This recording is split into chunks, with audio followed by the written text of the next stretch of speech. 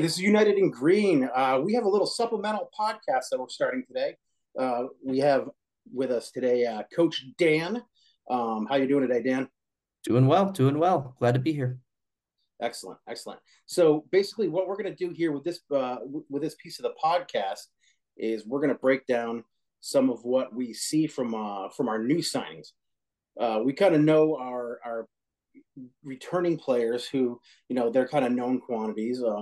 And we can get into some of that stuff on the main pod. But every single new signing we have, we're gonna jump in. We're gonna kind of break down what we see out of them. There's not a whole ton of info, but that's why we have Coach Dan out here to kind of guide us through some of that stuff. So we're gonna start off, straight off the bat. We got three new signings. We have a whole bunch of returning players. And the squad's really starting to shape up. So let's just start right straight off with a kid named Jackson Castro. Jackson Castro. He's 22 years old, 5'8", 160 pounds. He's a senior. He plays for the Creighton Blue Jays, and he's from Plano, Texas. His positions are midfield and forward. So he had this past 2 seasons, he had 18 goal contributions. He had 18 goal contributions in his sophomore season. Mhm. And it dipped to 8 last season. I'm assuming probably because of injury. He didn't start every game. Yeah, It was he only played 17 quite games. a few less games last year. Yeah. Yeah. So tell me what you saw straight off, and maybe we can just discuss a little bit about him. Yeah, sure. So, from what I saw from Jackson, it's interesting. When we look at these new players, we look at these guys coming into to the green. It's always a question of how are they going to be able to mesh quickly with Pfeiffer's game plan. I mean, as well as I do, these guys don't have a huge preseason with Vermont Green, and so getting to mesh quickly is something that we really want to see. And with Castro, what I've seen and what I've taken away from the limited amount of tape I've been able to see of him is that he's a hardworking guy. He's quick, a lot of good side to side movement, which is really imperative for a guy going to be playing in the midfield, out wide, or even up top. And he looks like a very direct player.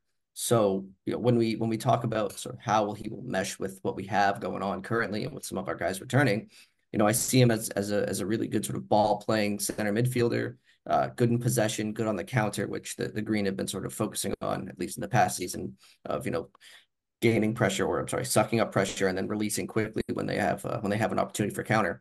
And I see Jackson being an integral piece to that, whether it is playing as the high man, right, holding our line, holding up the ball up top, or as that sort of central or wide midfielder that starts our break out of the back.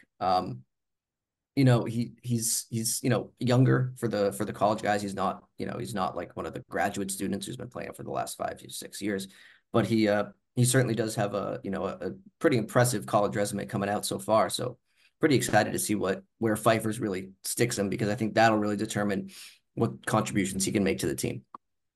Right. And we have seen in the past a lot of these guys coming out of their colleges aren't necessarily, once they get into Pfeiffer's system or the Vermont Green system that we know, they're not necessarily going to be playing those same positions that they No. play, Mm-hmm. in their colleges. So he's projected as a midfield slash forward. Yeah. From what I saw, he does play kind of more of like a number 8 Mm-hmm. type of a player. Okay. He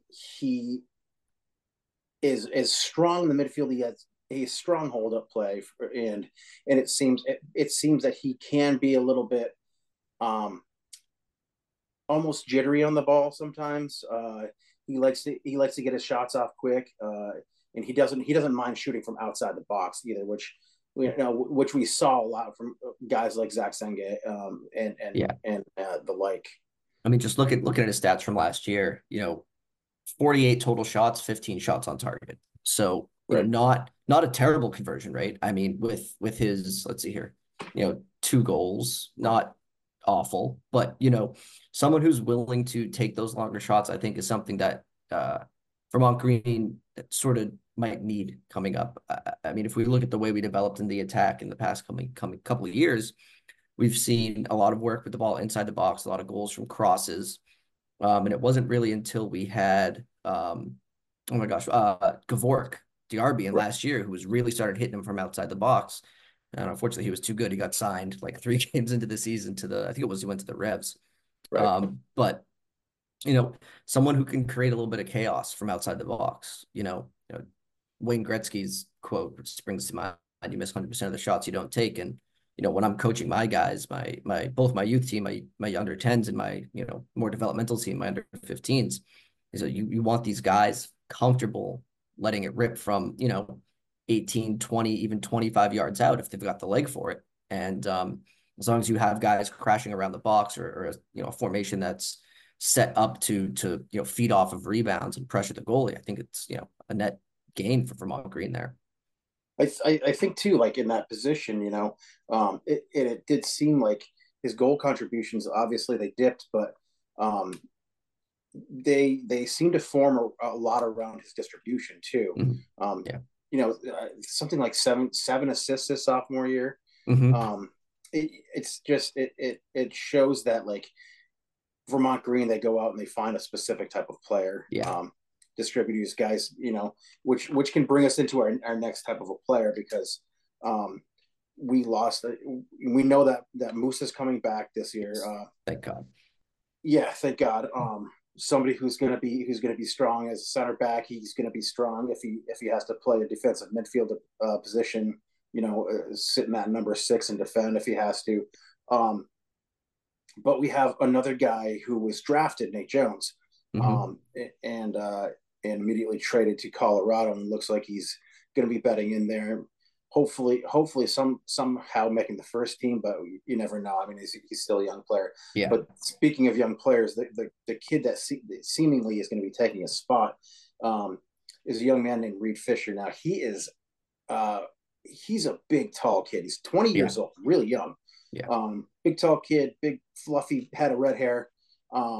He's 6'3". He's about 200 pounds. Yeah. He also comes in listed as a center back / defensive midfielder. He was first team all freshman team this year. Yep. In NCAA soccer. He was a Pac-12 freshman of the year. That's a lot. There's a lot to be said for that. From what I saw, he's one of these ball playing center backs. He's comfortable having the ball at his feet. He is willing to, and actually can seem to kind of invert and play up through the middle on an attack or a counter attack. But the biggest thing that I think I saw out of him on my 5-10 minute YouTube deep dive was that he's fast. His recovery pace is fast, which allows him. I don't know if that really means much tactically. Well, I certainly think it does. I mean, do we want to rely on our center back speed to catch someone? Not necessarily. We'd want him to be behind the ball. But, when we look back at how the Green sort of built possession when they weren't looking for the counterattack last year, you would have noticed that it was incremental progress. So the back four would keep the ball, maybe punch it out wide to one of the middies, bring it back and recirculate it. But that whole time they were making incremental progress up the field.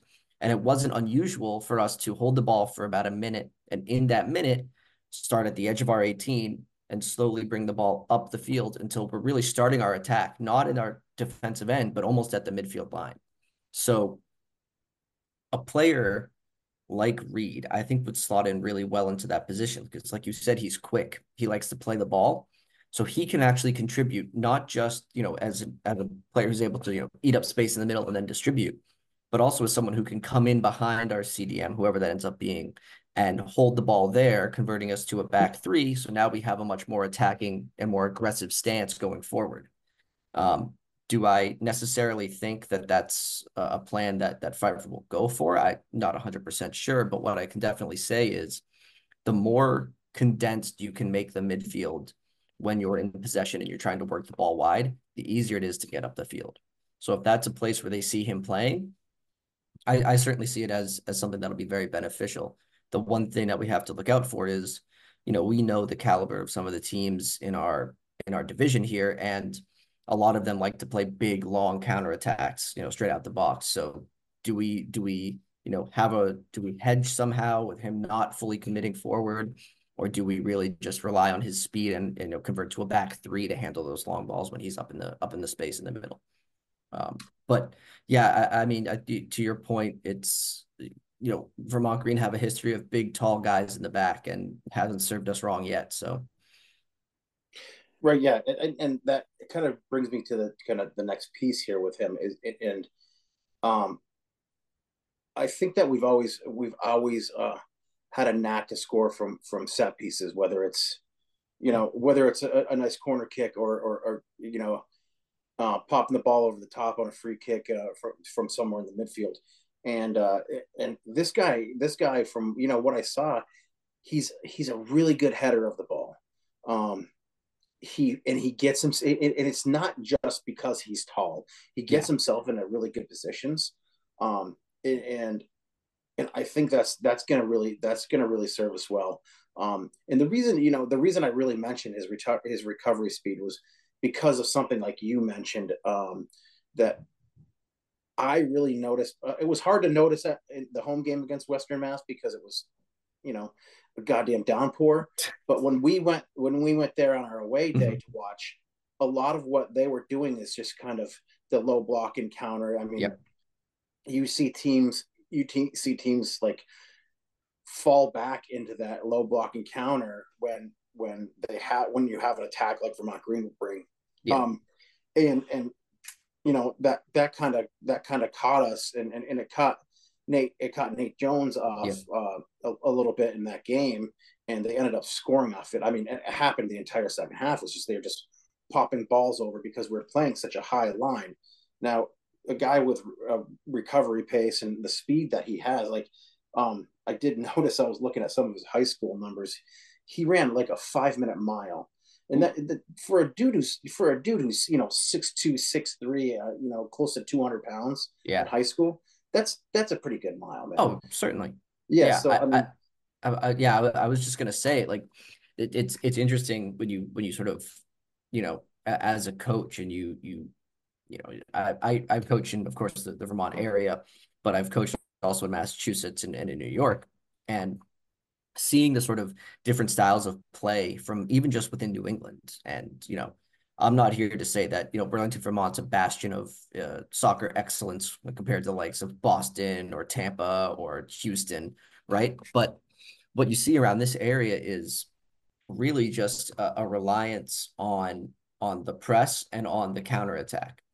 And I think that that's sort of gone out into the amateur leagues around here, into the USL too. It's not stemming from Burlington, but it's a style of play that's popular in this area. And having someone that can both be sort of a ball playing center back to build up our attack from the back, and also have that speed, have that physical ability to counteract any sort of large balls over the top or balls sprayed out wide, I think is something that's going to be really helpful. Do I think that we're going to see a lot of kick and run? Probably not. I mean, unless we're playing, Boston City every week. But, you never know. You can never really base your tactical analysis on any of the USL 2 games based off what you saw last year, because it could be a completely different squad.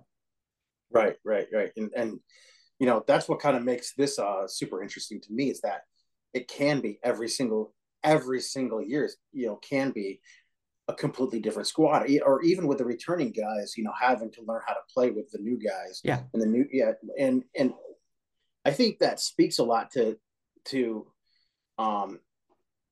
how these players are coached growing up, not just growing up, but like through high school, through college, being able to, a lot of them even still play like U18s up through their clubs, their youth clubs. So they have to adapt to different styles everywhere they go, different coaching styles, different different tactical styles. I mean, it's really a testament to sort of the modern approach to soccer coaching, or the modern approach to the game, is that, we no longer want to coach someone to be a center back or to be a holding midfielder, right? We want to coach them to be malleable, to be flexible, to be agile. so that when they come out of their club and go to college, or when they move on to a new club, or whatever it is, if that coach sees something in them that's like, hey, I think you'd make a good center back when you're traditionally, an outside midfielder. It's conditioning, it's the simple things, it's the basics that they need to be so on top of, that they rely on in order to remain malleable and flexible. And I think there's no better place to see that than the USL. Now, getting into, and before we get to our final player here, getting into this competition coming up in March, the U.S. Open Cup. Yeah. So these guys that are being introduced early, and we're hoping to get them in from their colleges, early enough to get some legs underneath them, help them to understand whatever system that they're going to play with, whatever tactics they're going to play with. And it's going to be really tough. So I think it's really important that we have these guys who have experiences at big colleges, big schools, who play at a very, very high level. You're going to see guys coming back out of Providence, guys coming in out of Syracuse, in Creighton, and even like Reid Fisher from San Diego State. Hopefully he's going to be allowed to come here and play in March. But I think that having the ability to recruit all these players out of their colleges, whether they're fifth-year seniors, whether they're freshmen, sophomores, I think it's going to help us, and it's going to help them. Like, what do you see? What do you see, like, us looking like in March? Yeah, that's the question, right? I mean, that's where the rubber really meets the road, and that is a tough question. What I hope I see us looking like is just a complete squad that is ready to compete against slightly higher a higher level of competition come the US Open Cup. I have no aspirations of us really going super far, doing the amazing things. I'd be there full throated, losing my voice every time if we did. But what I want to see is sort of what Vermont Green was sort of built on. It's a club that's here to compete, that's here to put a good team forward, that's good, and it's going to do it for all the right reasons, right? There's no doubt in my mind that come March, come the US Open Cup, come whatever May, that our guys are going to be ready to compete and be ready to play, because with the returning guys, they know what it means to play for Vermont Green. They know what it means to be, to wear this, floral away shirt. And so that's really the hard part, right? It's instilling value into these already talented players. It's instilling a mission. It's instilling a purpose into this group of guys that, Pfeiffer has shown to be already so skilled at. And we could see the guys returning. They want to play for us. They've talked to all their college friends, and they're coming back to us anyway. So, when we talk about March, when we talk about the US Open Cup, I want realistically 2 competitive games. I want to beat whatever team we come up against in the first round that's, at our level. And then I want us to compete, because that's the only way that a club grows, is through competition. I don't want, 2 walkover victories. I don't want 3 walkover victories. I want our guys to work. And I think that they will. I think, and I think that will prepare them for what's coming in the summertime too. Being able to compete at that higher level. And I think that's why you see teams like Western Mass Pioneers and Seagoats United that like they're able to compete. What's that? I think it's Seaport. Yeah. I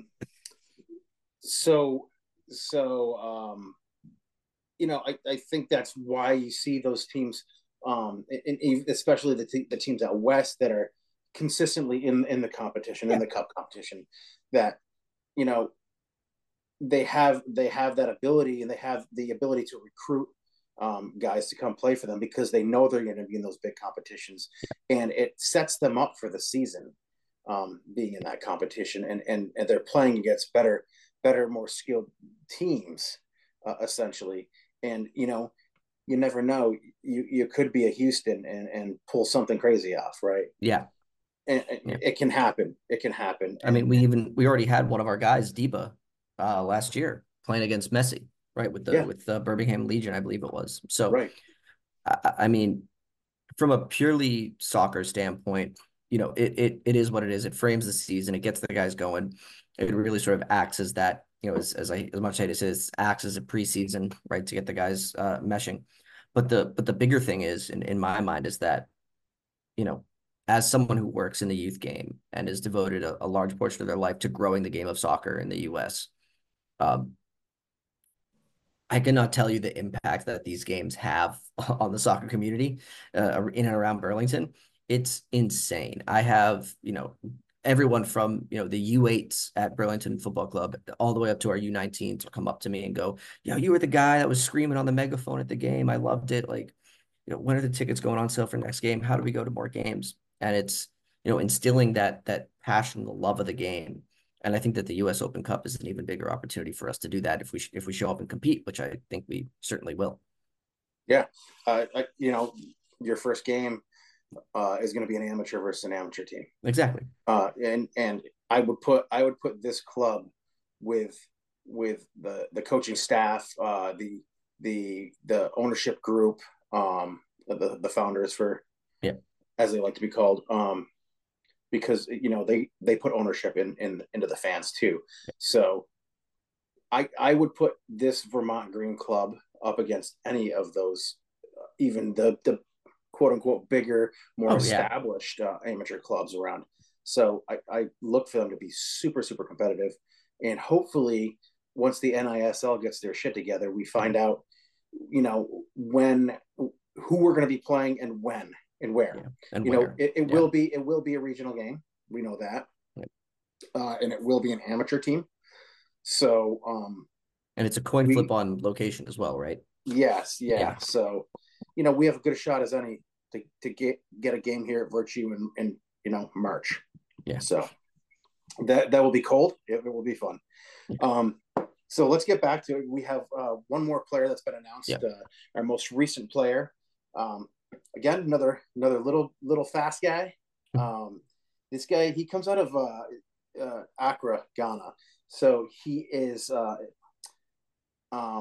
he's a young man who was given an opportunity to through the Ghanaian government and their soccer federation to come over and have experience and go to a prep academy here in the United States in Connecticut.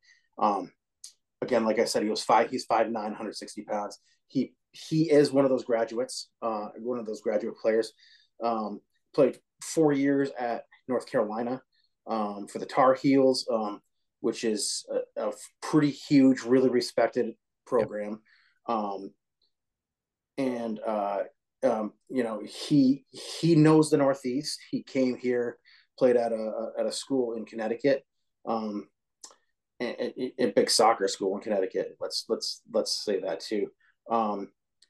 He is just transferred to the national champions, Syracuse University, and he is also listed as a midfielder / forward, which is great. We have these guys who are like Swiss Army knives. They can kind of do anything, play anywhere. I mean, that's what Vermont Green football is all about, like you said.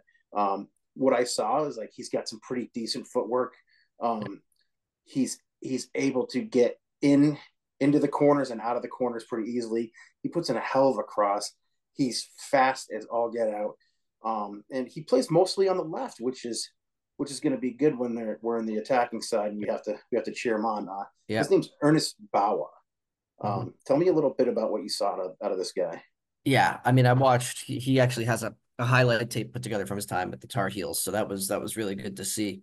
But from what I can tell, this is someone who I'm really excited about jumping into the green. He's a dynamic player. He does a lot of work, like you said, on the wings, but also at the top of the box.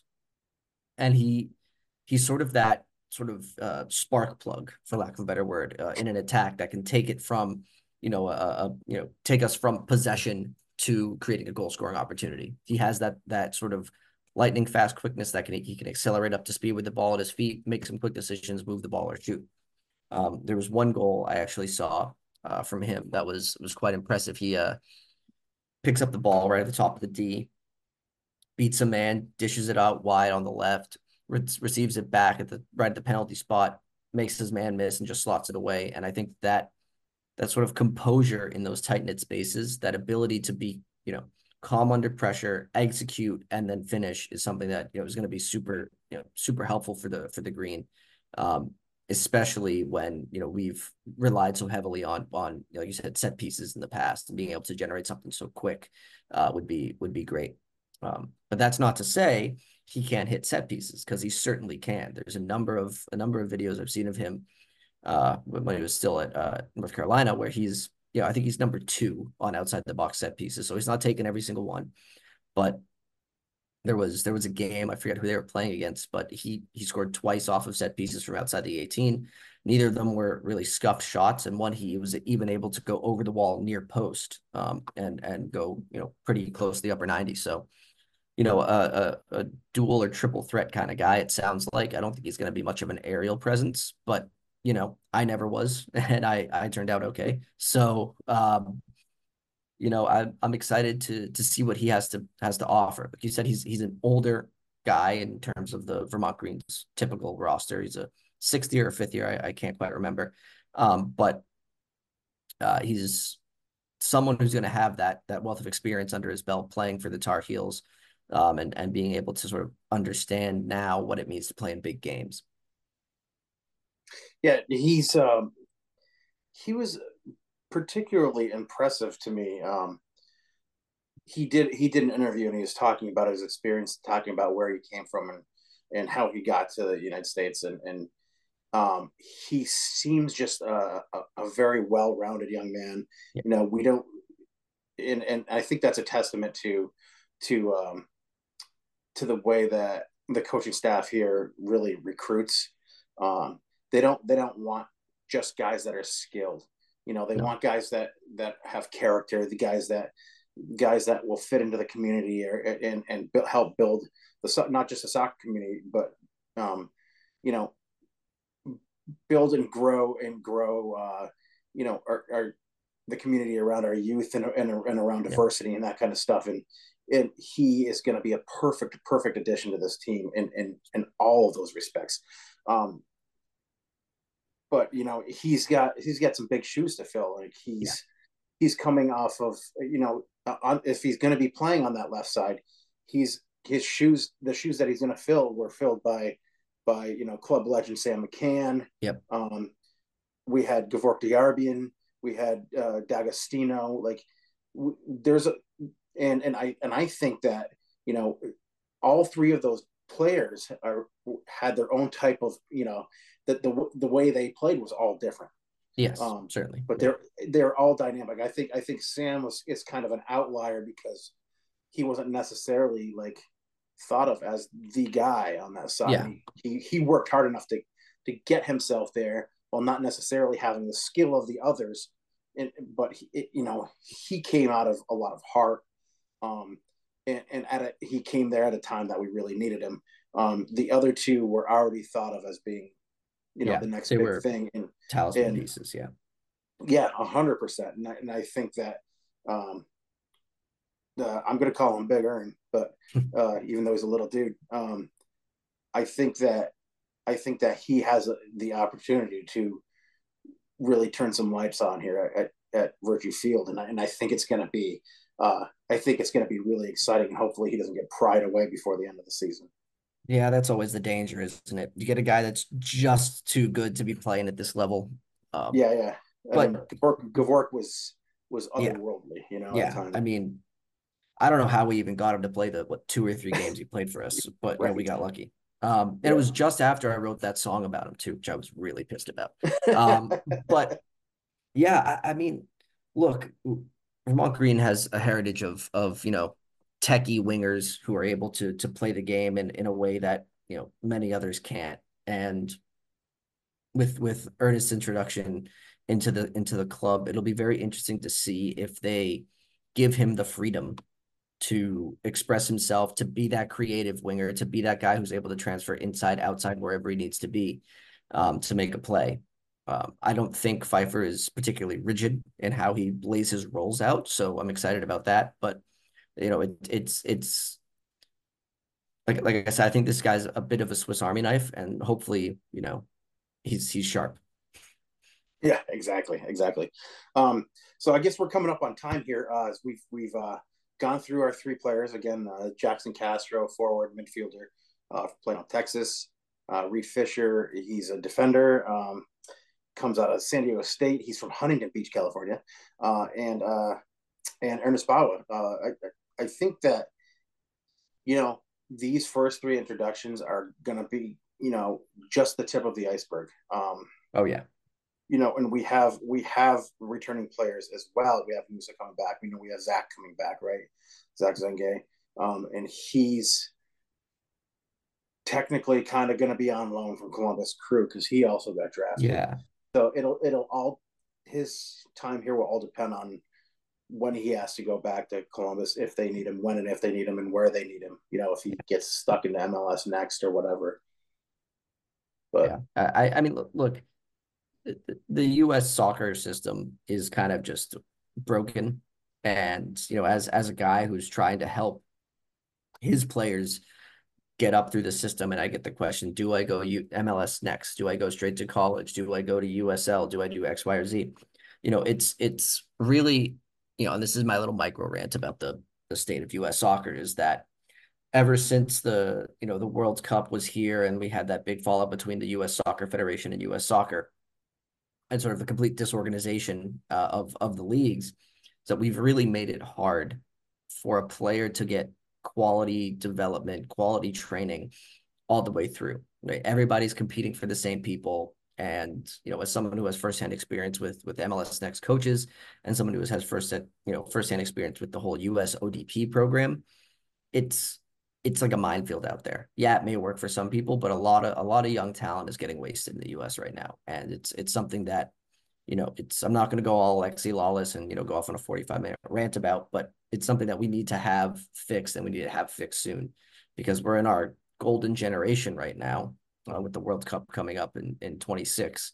And if we trot out the same guys we trot out in last year or 2 years ago, we're in some trouble. And right. the main way to fix that is to fix the developmental system. Right. Exactly. Yeah. And I think that for what it's worth, Vermont Green is actually taking part in helping to fix that. Oh yeah. I think a lot of these USL2 clubs are. It's no fault of the clubs or really of any of the owners of the clubs whatsoever. It's really just a breakdown in communication between two groups that are in power, and no one wants to be the one that gets absorbed. They want to be the one that does the absorbing. Exactly. And what we really need out of it, I think, is a handshake, and to not take advantage of some of these kids, and give opportunities to kids who might not have them otherwise. Exactly. So, yeah. So with that, this has kind of been our first tactical preview of our new segment, and we're going to be coming back to you with some fun guests coming up. But just to do a little bit of housekeeping here, we are the United in Green podcast. You can find us on all of your favorite podcast platforms, except for Apple, who somehow does not want to accept whatever algorithm we're sharing with them. But we're still working on trying to get that fixed. I've had a number of emails with them, but if you need to, please go to any of our social media.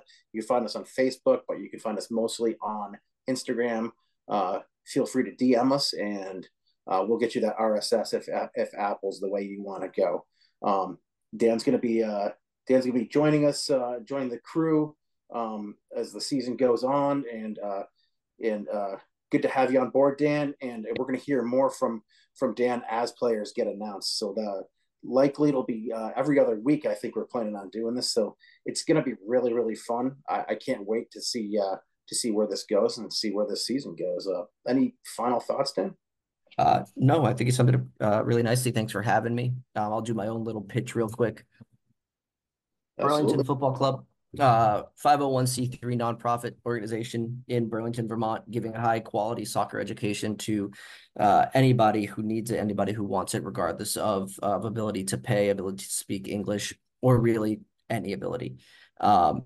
It's a great foundation, one I've been very proud to work for the last 5 years, and without them, I don't think that the youth in Burlington would be getting the soccer education that they need. So that's my little bid there. Looking forward to be back with you in a couple of weeks, Poppy. And yeah, it's been great. I can attest to what Dan is saying here. My son plays on a team with a bunch of kids from BFC and kids from Nordic and kids from the former Vermont Patriots and the Fire Post kids too. And I really appreciate what you do, Dan. We all do because you're instructing our kids and you're instructing the next generation of youth in Northern Vermont at the very least.